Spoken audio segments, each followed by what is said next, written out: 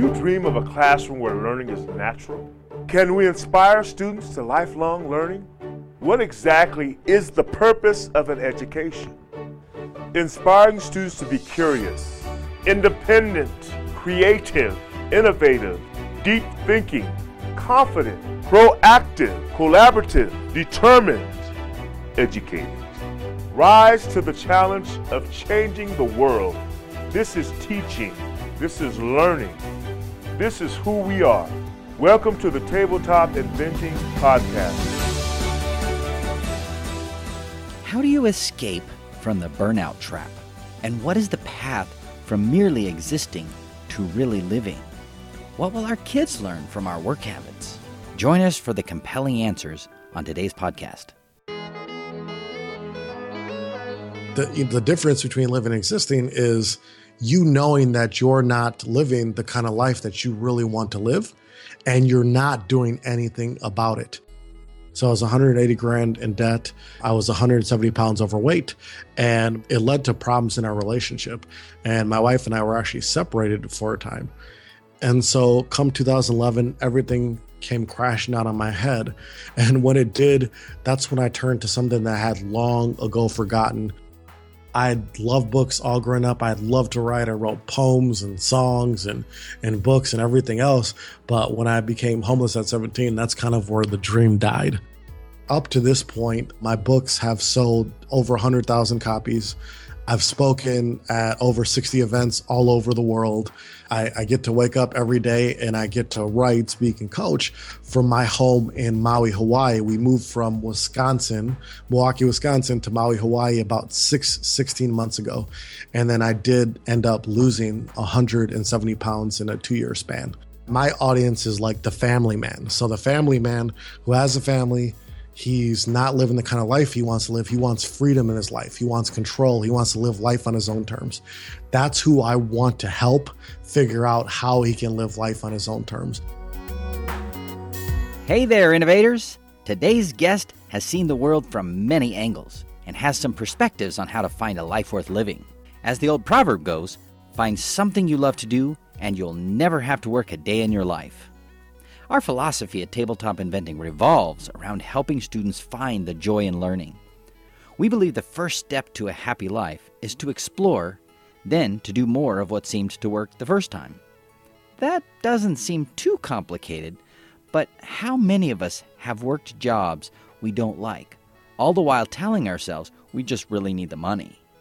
We never want students to wander into life without an idea of what they love to do. If your student or child is creative and inventive, go to inventingzone.com to find out more about how tabletop inventing can help. Today's guest, Kimanzi Constable, is from Hawaii, but not too long ago he lived in Milwaukee, Wisconsin. He was sleeping 4 hours a night as a bread delivery guy and not getting much time with his kids. But now he's writing and speaking and loving life. How can such a change occur? Let's find out. So my guest today is Kimanzi Constable, and he is a former bread delivery guy, but he made a significant change in his life recently, and he is now an author, which is a lifelong dream of his, and he has now contributed to articles in the Huffington Post, Entrepreneur Magazine, Fox News, and Time Magazine. He's also got 2 books, Are You Living or Existing? And Tales of the Everyday Working Man and Woman. Kimanzi, tell us a little more about yourself. For 12 years, I was a bread delivery guy in Milwaukee, Wisconsin. And when I started at 19 years old, life was good. But then as I got married and we had children and they were younger and then they started growing older, they started having activities, all the things kids would do in school and soccer and all that good stuff. It was getting really hard to wake up and deliver bread at midnight and then do all of this family stuff. And so on average for those 12 years, I would say it's conservative that I probably got 4 hours of sleep a night. I was always cranky. It was always odd hours, working from midnight till 9 or 10 a.m. So it was definitely a strain. And as I came to the end of that 12 years, I definitely hated it. And it affected me as a person. It affected me as a parent because it wasn't what I wanted to do with my life. And so 2011 was definitely a rough time. I was $180,000 in debt from, technically it was a franchise situation where you bought into a franchise. So I was 180 grand in debt. I was 170 pounds overweight, and it led to problems in our relationship. And my wife and I were actually separated for a time. And so come 2011, everything came crashing out on my head. And when it did, that's when I turned to something that I had long ago forgotten, which was writing. I just started journaling everything that was going on, how I felt, everything that was going on in my life. And at the end of a summer, I looked down at this little notebook that I was journaling in. The notebook was full. I didn't think anything of that until about a few months later when I ran across the story of a woman named Amanda Hawking, who was a CNA from Minnesota. She self-published 8 of her books and ended up selling over 1 million copies of those self-published books. And I thought if Amanda could self-publish and sell 1 million, I could take this journal that I had, turn it into an ebook, and all I need to sell was 10,000. I didn't need to sell 1 million, just 10,000. And if I did that, I would have enough money to quit this job/business that I hated so much. And so that's what I did. I didn't have the money to put this together, so I had to work overtime and I had to scrounge around to get this money.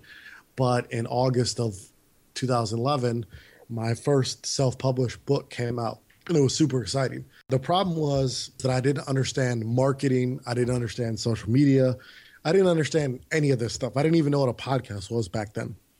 So as you can probably guess, the book did not sell anything. It sold 5 copies in the first 6 months, and I was pretty crushed. Come 2012, I said, I'm going to figure out how you do this stuff, how you self-publish, how you market, how you sell books.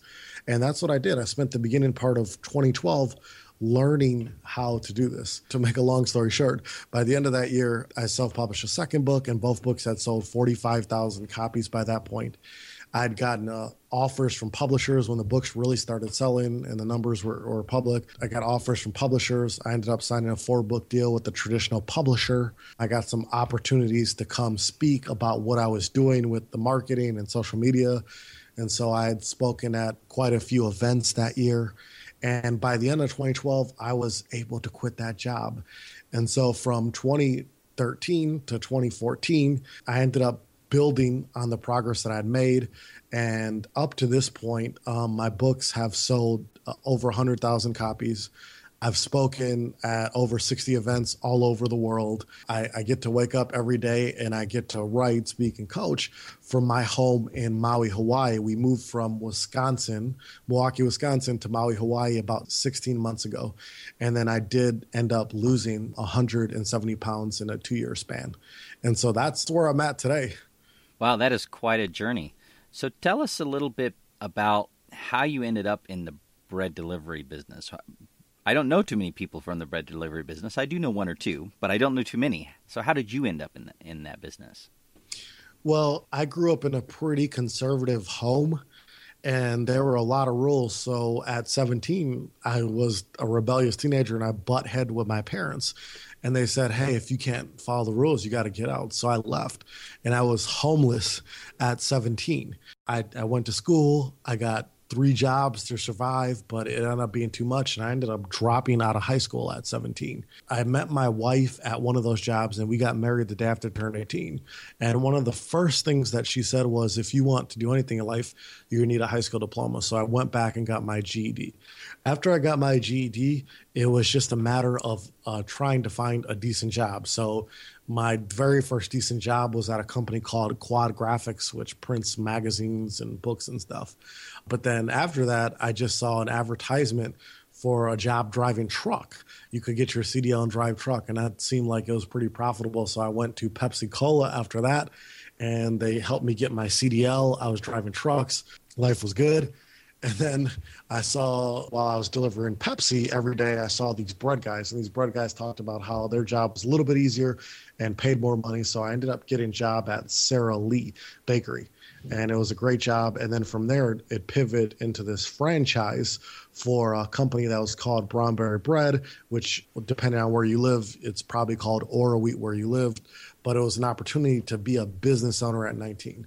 and it was a great job. It paid 75 grand a year. And so I was happy with it at 19. Yeah, so that's quite a bit of money at 19. Tell us a little more about how in the world do you survive on 4 hours of sleep a night? You really don't. You are always cranky, especially when you're driving a truck at midnight. It's scary that I was on the road. There would be times where I'd doze off, wake up, and have to swerve. So, like, it was, people should not get that amount of sleep. You should get like 6, 7, 8 hours, whatever you need. But 4 is not enough, and it makes you a cranky person. It makes you an angry person. So tell us a little bit about that time when you're starting to get really frustrated. You know, this is from 19 till, let me see if I can do my math right, about 31-ish, 32. Is that about right? Yep. What was it at that time that made you go back to the writing? I mean, you said you went back, but was it a thought or something you saw, something that reminded you of your past? How'd you get back into the writing? It was just a way for me to vent. I had so many things that were happening in my life, good, bad, that I wanted to get it out of my head. I didn't feel like I had anybody in my life at that point that I could talk to about the situation. So I turned to journaling as a way just to get it out of my head before I exploded. So where did this love of writing begin? Do you remember? Yeah, definitely. I remember being in the, I don't know, second, third, or fourth grade, somewhere around there.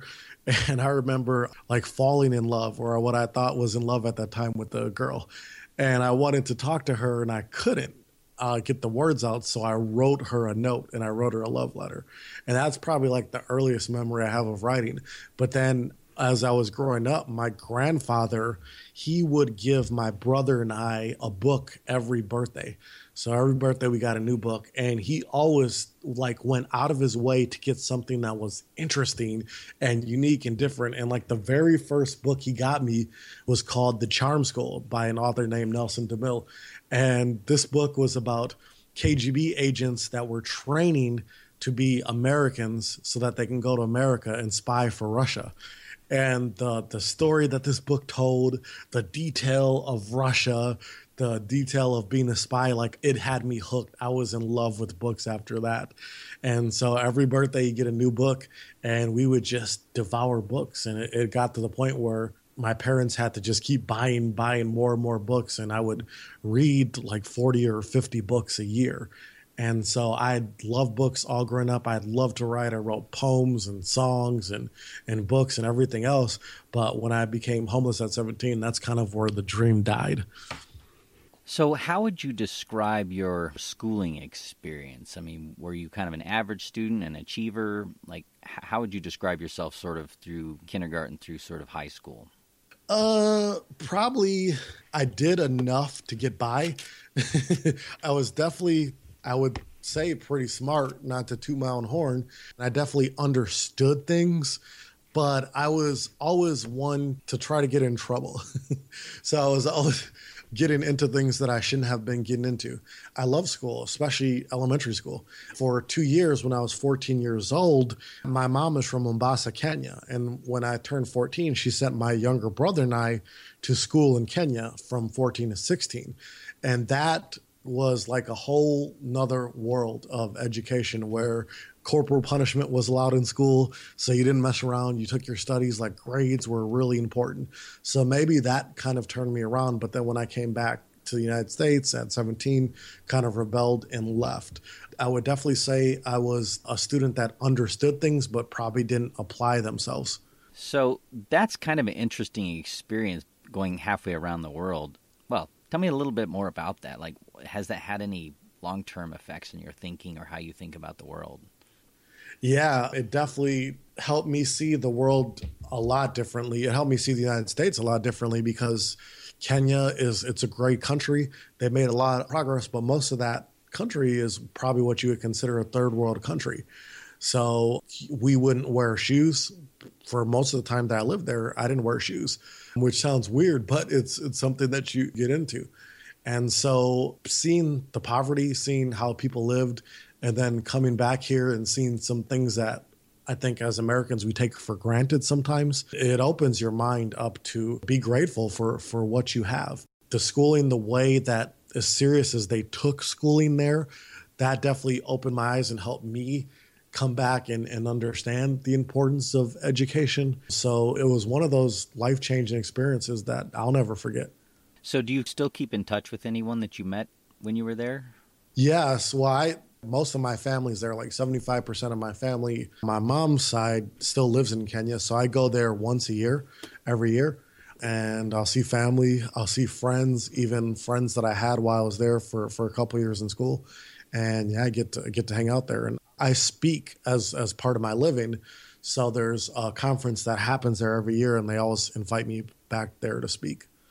Wow, so this is an interesting backdrop into which you find yourself at age 31 or 32 being frustrated, but not because you don't have a good life, but because you're wore out. Talk to us maybe a little bit about that juxtaposition, because it doesn't sound like this is an issue of, you don't have enough. It's something else. What's at the core of that?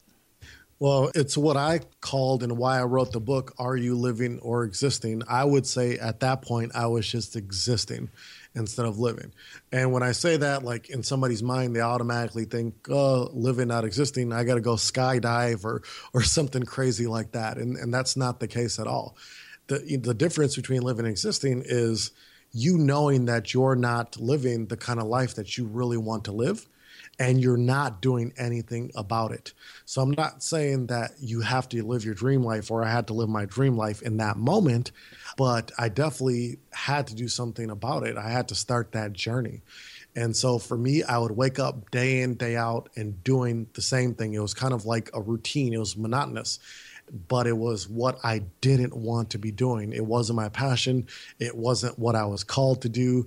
Depending on how you look at it, it just wasn't the kind of life that I wanted to live. So it was a great income, great opportunity. And there's friends of mine that are in that business, that are bread vendors, and they love it. It's what they want to do, and that's great. But it definitely wasn't for me. I knew that there was more that I was supposed to do that I wanted to do. So I existed. And in 2011, when everything just came crash down on my head, that's when I realized if I was going to live, like truly live, I was going to have to do something about it. I couldn't keep telling myself, oh, I'll start next year, or I'll wait for all the stars to align. Or what I was really doing was I was just waiting for permission. I was waiting for permission for somebody to tell me, yeah, it's okay to do that, or yeah, it's okay to live this kind of life. And when I stopped waiting for that permission, then I was able to start taking action. And it didn't happen instantaneously. It took 2.5 years to make progress and to get to the point where it was a sustainable lifestyle. But I felt good when I started. I felt good when I took those first steps because I knew that's what I should be doing. So would you consider the beginning of this journey to be when you started journaling, or when you took the journal and tried to turn it into a book? I would say the beginning of the journey was even before all that. It was the day that I was on my friend's living room floor just crying. And then I got back up, and then I realized, hey, if this is going to happen, you have to do something about it. In that moment, that's when I think the journey began. Well, that's a pretty intense place to be. Do you have any wisdom maybe for parents who have teenagers that are getting ready to launch from your perspective? What would you tell them? Well, my advice is going to be a little unconventional. I would, more than anything, our kids are going to learn by what they see in our lives. So we could tell them things till we're blue in the face, but they're going to see it by what you're doing in your life. So if you're telling your kids, chase your dream, do this, do that, and they don't see it in your life, the message is not going to connect. So really, it starts with each of us as parents living by what we say. Our actions should dictate what we say to our children. And that's probably not going to sit well with a lot of parents, but it's the truth. Your kids are going to see what you do, not what you say. And I would tell you that don't tell them to do things just because society says that we should do them. So society says we should go to high school, graduate, go to college, get a degree, get a job in that field, buy a house, live the American dream. But I think we see that with our economy, with the way that it is, that American dream, whatever it was back then, that's no longer the case. 33%, it's 27% of graduates actually get a job in the field that they graduate from college from. So most college students aren't going to get a job in their field. And college students today are graduating with more student loan debt than ever before. There's like 1 point, whatever it is, trillion dollars in student loan debt, which is crazy. So kids are graduating with debt that they'll be paying back the rest of their lives. So if you want to teach your children anything, teach them not to go to school and get all the debt that they'll be burdened with their entire lives. Teach them a better way. Teach them to work. Teach them to get scholarships. Teach them to start a business on the side, whatever it's going to take. But help them avoid what we could have avoided in our lives or what other students are going through. Help them avoid that by starting their lives on a nice playing field, not in debt with no possibility of paying it back because they can't get a job in that major. Well, it's a pretty big shift for parents, I think, to take this kind of a pill themselves. Yeah. Because I feel that pain a little bit, but I also feel the excitement on the other side. It's curious that your journey and my journey started about the same time, because I started having the same kind of frustration around 2011. I had a good, well-paying, research scientist gig at a university, and I was just having trouble being excited about what I was doing every day. And my wife and I got off into the company that we're in. And one of the things that I'm able to do now is I'm able to talk to my own kids in the way that you're talking about. I mean, because before I couldn't have said, hey, you should look hard at what you like to do and you should go do it, because I wasn't doing what I liked to do. And my kids, it's the same way. When I was doing bread and coming home every day, miserable and stressed out, and even when work was over, I tried to leave work at work, but you can't. When you're spending 40 plus hours doing something, it's going to have an effect on your life one way or another. And so I tried to keep that stress at work, but I couldn't. It just made me angry a lot of times. And so when they saw that, they felt that tension. There were times where they were afraid to even come talk to me or tell me even the little things that kids like to tell you, because they sensed and they felt that energy that I had. Now they can completely see the difference, and they're not afraid to come up and say things to me. They love to ask questions like, so, who did you coach today? Or when I go to a country, like, ooh, what'd you talk to them about? What was that like? And I've taken the family on speaking adventures where we've gone to other states and other countries, and they get to go and they get to see their dad speak like that. They get to see their dad's books and take those to school to their teachers. So it's a huge, huge difference, I think, that it's making in their lives. So there's some other interesting, funny parallels between your journey and my journey. At some point early in my educational career, I was actually thinking about going to graduate school up in Milwaukee, Wisconsin, and almost ended up at the Milwaukee School of Engineering, but instead ended up at Case Western Reserve University. Have you thought at all about going back to school? Are you an author for good? Tell us a little more about what's coming up in the future. Well, my first published book came out in 2013. My second published book comes out in January of 2016. So the book's already done, have it in my hands, looking at it now. So that comes out. But my plan is to write 10 books, Steve. I'm a writer first and foremost. This is going to be my fourth book that's being released, second with the publisher, but fourth book. So I plan on writing 10 books. I want one of the books to be a New York Times bestseller. It was the number one dream that I had growing up, was to write a book, to walk into a bookstore, to see that book, and then have that book be New York Times bestseller. So you can find my books in Barnes & Nobles and Books A Million, wherever books are sold. Now I just got to get that New York Times thing. So that's, definitely not a vanity thing, but that's just been a lifelong goal. I'm traveling still. I didn't travel in 2014 because we moved here to Maui. But this year, been kind of all over the place. I mean, next month, as we speak, yesterday, I just signed a contract to speak in Madrid, Spain, and Marrakesh, Morocco next month. So going to get back out on the road internationally again.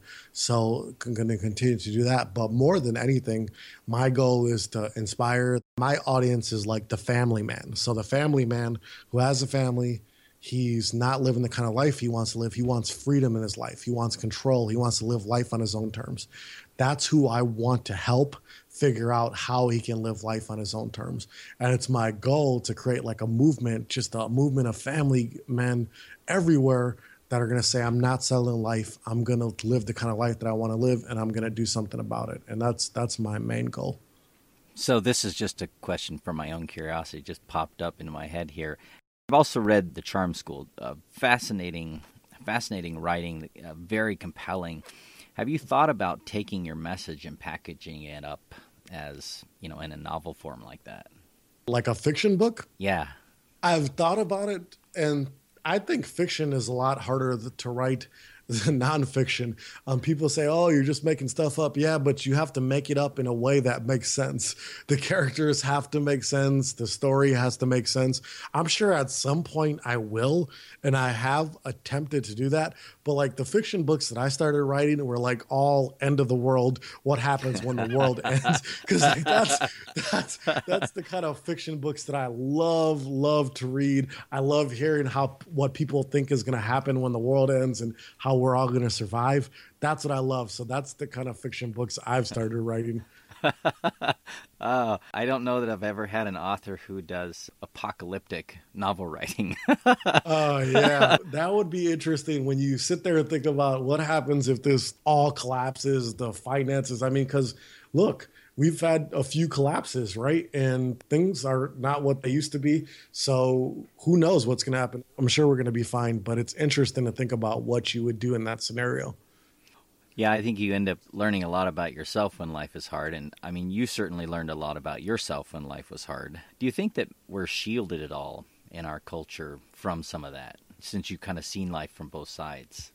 Yeah, I definitely do. I know that I grew up very sheltered. So there was a lot that I didn't see or know. I mean, we didn't watch TV growing up for 5 years.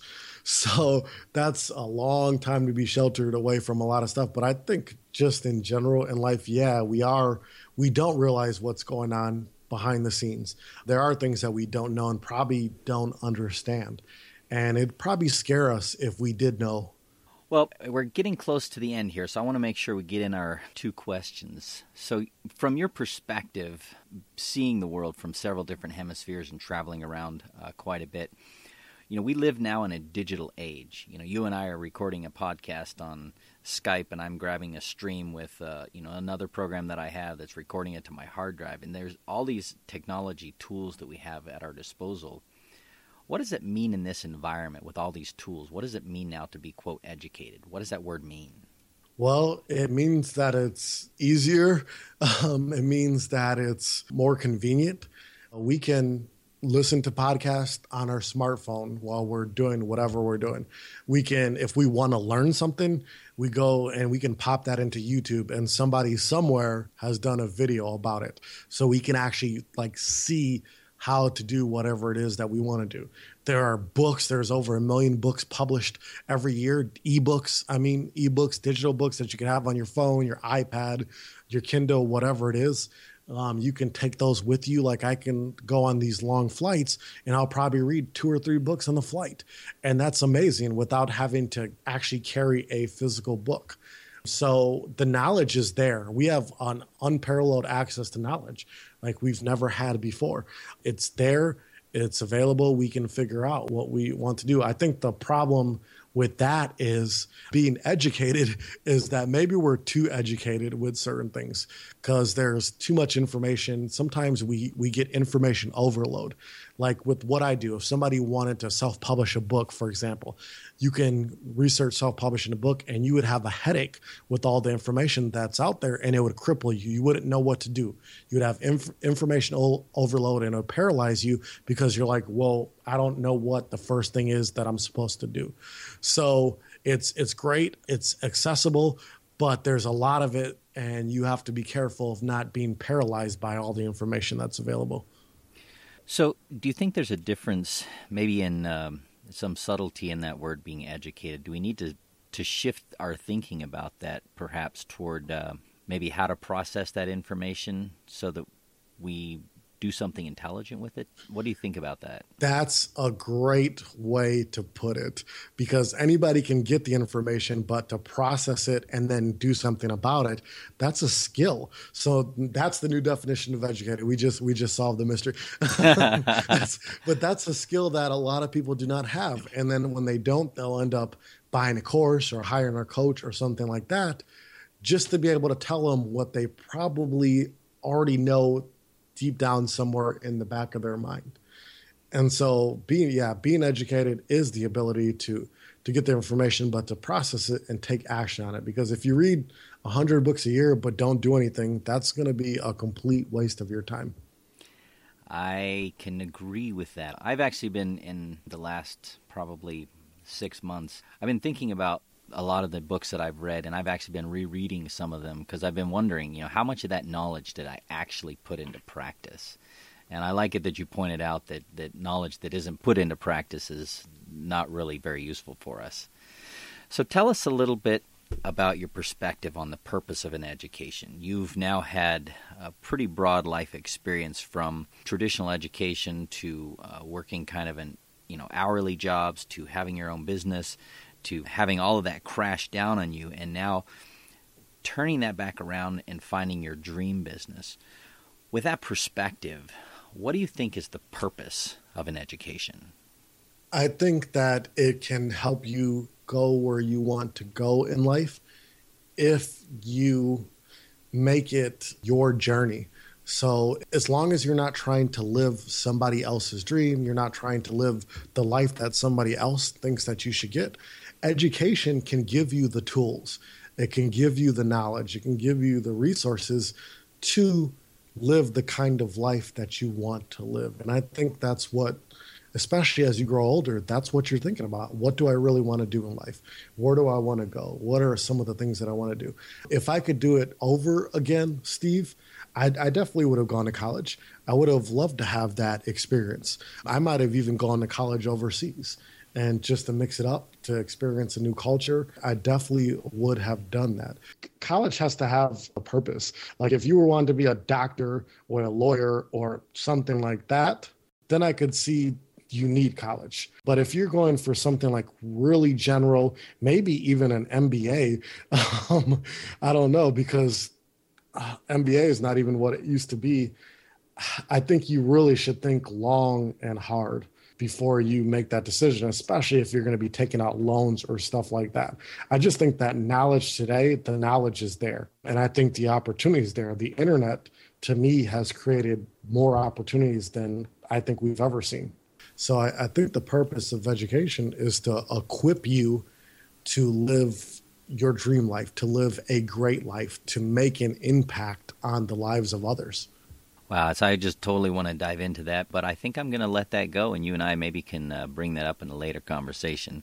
But for the time being, as we wrap up here, what is the best way for our audience to get a hold of you?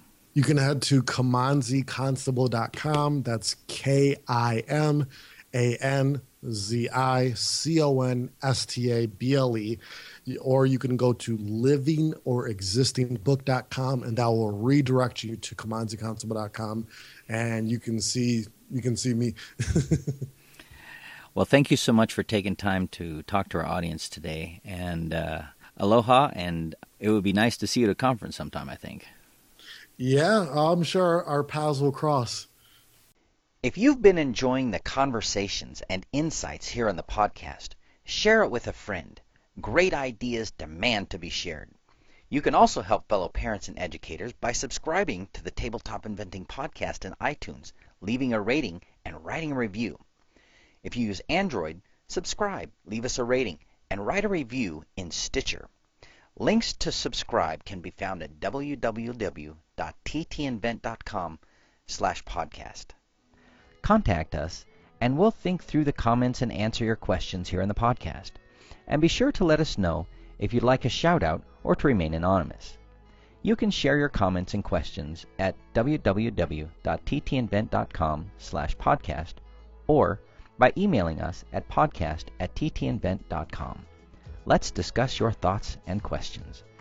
Join us again next time when we will again seek to answer the question, what is the purpose of an education, And as educators, how do we awaken the inventor in each of our students?